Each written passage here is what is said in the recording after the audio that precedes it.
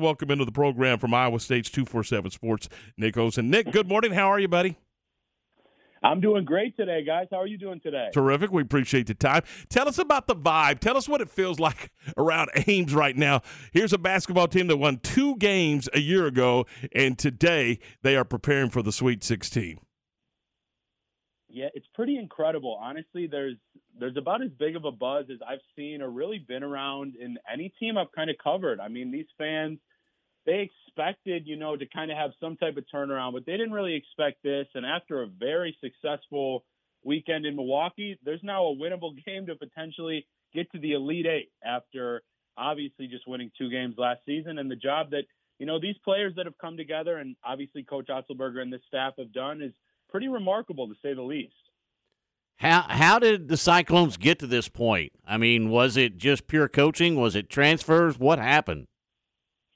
Yeah, honestly, it was about a 50-50 split. I think that Coach T.J. Otzelberger is kind of the perfect man for this job. He's got a great passion for Iowa State and their basketball program, but they needed to land some transfers, and they did. Isaiah Brockington has been a star this year. Gabe Kalsher had one of the best games of his life at Wisconsin. It was huge that they kept freshman point guard Tyrese Hunter as a recruit for them, and things have really just come together. I mean, they've even kind of described themselves as a group that maybe didn't fit in at other places. They were certainly counted out. They even talked about that this weekend. But they dug into this defensive, tough mentality side of the ball, and it just helped them knock off 2 probably much more talented teams in Milwaukee. And like I said, I mean, the journey keeps rolling, and now they're one of 16 teams left in the whole nation. How do you think the impact of playing on the road in the Big 12 came into fruition as they knock off Wisconsin in Milwaukee? I think it actually played a really big part, especially to, kind of play at some of those tougher venues like in Allen. Obviously, they had that game at Baylor to end the season where they showed some fight. And I think it's interesting that, when the crowd, especially like a Badgers crowd early on, got loud, maybe the team turned it over a little bit and it took a little while to kind of dive in, but then they got settled. You could see some of the leaders like Brockington and Kalsher just kind of doing this motion with their hands, calm down, we've got this.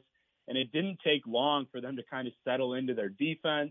And obviously that proved to be enough against a Badgers team that has, multiple stars plus essentially playing a home game in Wisconsin. It was pretty remarkable. And now they've got a game where Iowa State's going to have many more fans likely than their opponent this week in Chicago. Would it be fair to say the MO of this team has been about defense? They've been erratic, I guess maybe fair to say, offensively, but they've certainly been very good defensively consistently throughout the year. Yeah, I think that's absolutely fair to say. And, Coach Otzelberger even talked about this weekend how they won't shy away from that. They've had their struggles on offense. They're not going to necessarily outshoot you. They don't have a ton of offensive firepower or prowess, but he even said, we're not going to apologize how we have to win, right? They admit that they generally have to, kind of quote unquote muck or ugly up the game, but they force enough turnovers and they've got enough guys that aren't afraid to be physical, potentially take fouls, draw charges. And clearly it's been really successful for them, even when it looked like they were really going to kind of bottom out in the tough conference we talked about last week, that is the Big 12. Do the Cyclones have enough left in the tank to make a run here? I absolutely think they do. I mean, it's another matchup where the other team in Miami is likely going to be a little more talented, especially at guard. They've got a lot of scoring ability, but not necessarily a ton of physicality that's going to overwhelm you.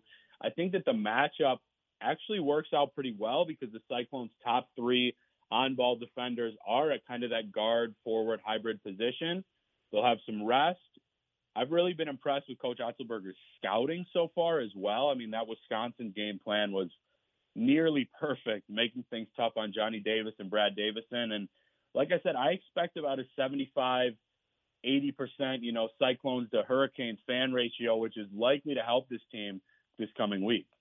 Are y'all noticing any uptick in recruiting or interest in guys wanting to come play for Otzelberger and with the success that they put together this season? Yeah, from some guys that I've talked to, they obviously haven't necessarily committed yet, but they always seem to be noting this run. And a couple big targets are actually from Wisconsin, and some buzz that I got over the weekend.